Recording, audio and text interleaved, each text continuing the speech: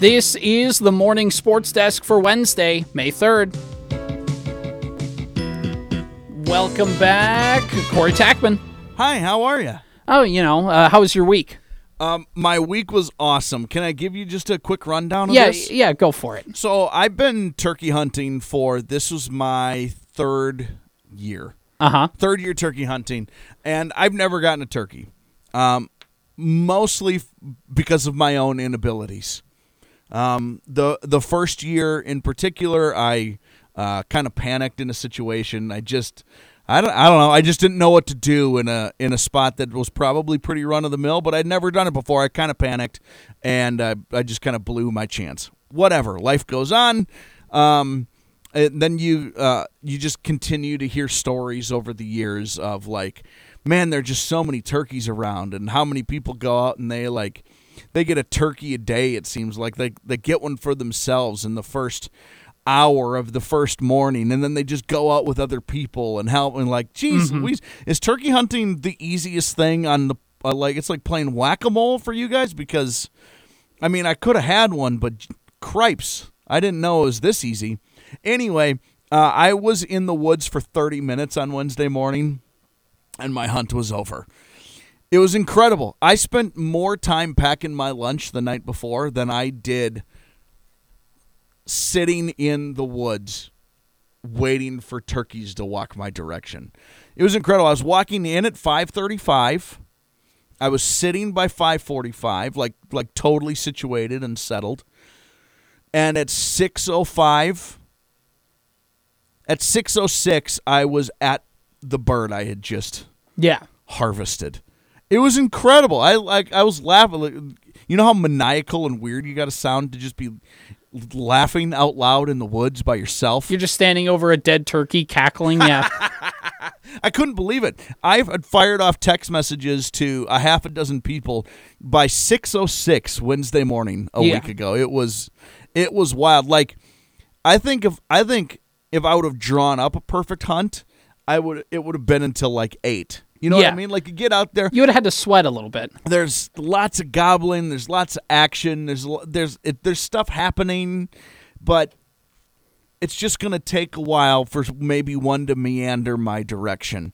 And instead what happened was I sat down facing one way, gave a little honk on my call, heard a bird behind me, so I sat around on the other side of the tree. I gave a honk again. I heard 2 more birds. I gave 1 more honk, and they were closer. And it just, here they come. It's a super cool feeling. I've really only ever deer hunted, and I have turkey hunted for a few years. But there is a really fun feeling of knowing that bird is talking to you, and it's closer than it was the last time it talked to you, and it's closing. There's a big sense of adrenaline. Oh my gosh. And the way I was sitting was I was actually kind of looking, it wasn't, I wouldn't say a hill, but it was an upward. I was looking up over the slope and so like I knew that it was closing, but I also knew I wasn't going to be able to see it until it was bang right on top of me. Like it was probably 45 yards out the first time I ever had a chance to see it even, just because it had to come over the ridge. So that was fun to like be talking with it and waiting for it to gobble and sitting up against the tree and like, okay, I should kind of be pointing in this direction, and then it would gobble again. And now I was like, okay, I was at 11 o'clock. Now I need to be at 12 o'clock. Oh, there it is at 1 o'clock. And now finally at 3 was where I was finally able to get my shot. But it was super fun, man. Like it's weird to take an entire week off and then be done by the time Dan finishes his news over here on KWAD. Or almost even started his, you know what I mean? Yeah. It was 6:05 when I shot the turkey. Dan was just starting probably his news. Wasting no time. I was done. I just had a week off after that. I've waken up that early in the morning to go to the bathroom and spent longer in the bathroom than that turkey hunt took. All right. Anyway, that went longer than I wanted it to, but it was really fun, and I'm glad to have one under my belt now. And I know that it'll never work like that again. I know that because I had 2 other full seasons of not anything at all. Yeah. So you just spent the rest of the time you had off researching turkey jerky recipes. I researching recipes, texting everyone I know, including other turkey hunters for recipes that they have. Yeah, it was awesome. And then doing nothing also, by the way. This is important to note that I'd slept in quite often. Must be nice. Say, since I was gone for a week, I wanted to just kind of play a little. It's not really a game, but just a little back and forth with you. Yeah, you missed a pretty eventful week, actually. Yeah, I did. For late April. So I'm just wondering if you could catch me up on a few subjects. All right. I know you've talked about them, but now that I've been gone for a week, and in that time frame, some things have come to an end as far as Minnesota sports go. So I just want to see where we're at a week later, okay? Yeah.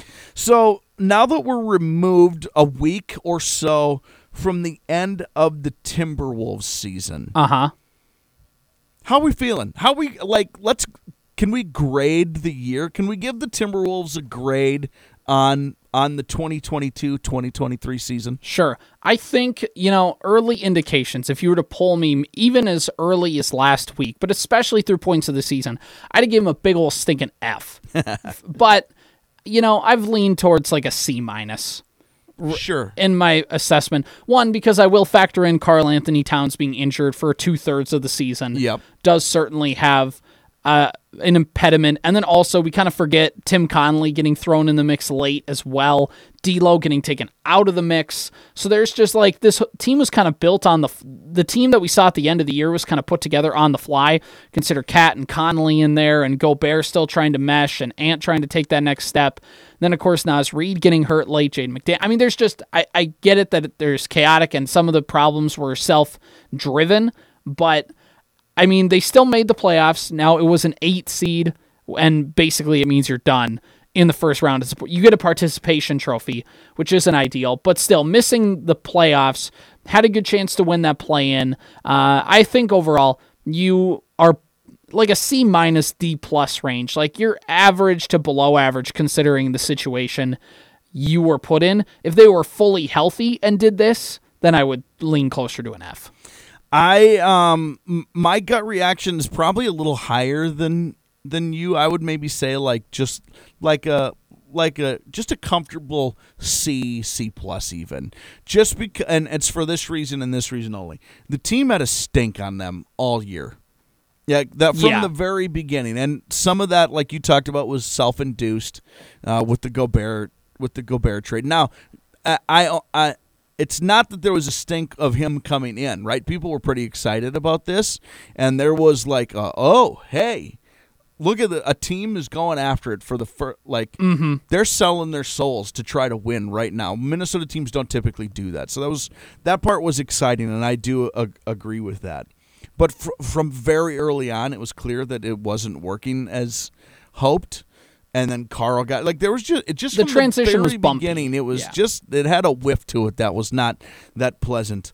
The reason I'm a little higher than you when it's all said and done is because in that time, Anthony Edwards got to learn what it was like to be the leader on the team. Like, it had to be him all season long to kind of shoulder the burden of what this team was doing. And even though it wasn't awesome at times, and it was weird for the team when it's all said and done, it felt like a really important growing season. And so he's like he's the beacon kind of off through the fog, I would say. So that's why I would be a little higher. But otherwise, I think I agree with you. Most points, if you're not counting free throws this season, Corey, number 1 is Jason Tatum. He scored 1,694 points excluding free throws, so just points exclusively on the floor. Anthony Edwards in second with 1,627, beating out Luka Doncic and Donovan Mitchell in the top 4. Wow, that's amazing. And you would hope he's established himself now to get some of those free throws going towards next year. Okay, same question about the Minnesota Wild. How are we feeling? Let's put a grade now that we're removed from this now, a week-ish. Week or so, week plus. I don't remember exactly when they lost. What's the grade on the Wild season? I think I'm gonna go with. I think I'm just gonna go with the C plus. I mean, the first round playoff exit stings, and of course, like it's just with the Wild, it's just kind of become a yearly thing. But overall, I mean, when we take a 30,000 foot view, Boldy and Kaprizov both kind of had weird stretches, and they both didn't play great in the playoffs. But they still kind of have proven endpoints that both those two can be high end talent. Brock Faber being thrown into the mix helps out a lot. But I think when you consider the C plus isn't because they didn't meet expectations, but it's just because of the expectations weren't very high to begin with, so it's why it doesn't get a D or an F. Now, they still were in a position to win the series, and they it's not like they got swept or gentlemen swept, but with the Wild, they still have to deal. They're still in salary cap heck with Parise and Suter's contracts, and it's really limited their ability to build around Kaprizov and Boldy. Yes. So, as much as we'd like them to make a deep cup run, they're just not built for that right now. Yeah, I think I agree with that. Remember when they got beat like 100-0 and they were outscored in their first 3 games, something like 30 goals to none. Yeah. Something it was an absurd number. Even I know that's an exaggeration also, but for them to play as well as they did after the All-Star break, especially without Kaprizov, to make the run that they did, yeah, it kind of sizzled at the end, fizzled maybe a little bit even. I think a C plus. I think that's fair. You're not hanging it on the fridge, but you're certainly not getting a call from the principal's office to your parents like, his performance is subpar. Is there anything because of these C grades with the Timberwolves and the Wild, what would have made it a B? Like just more wins? For the Wild, winning a playoff series. For the Wolves, even just winning that first play-in game. Sure. Basically. Yeah, I think that's fair. Okay, it's been a week since the draft, right? A week tomorrow would be so the dust has kind of settled on the NFL draft. How are we feeling about what the Vikings did?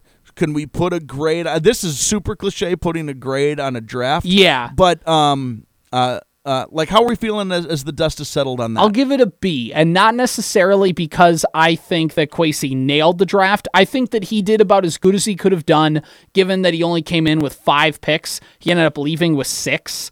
And you got a wide receiver in Jordan Addison. You got the Adam Thielen replacement. You didn't take a quarterback. You didn't even take a corner back. You didn't do anything flashy, and that's okay because one corner wasn't going to fix that defense.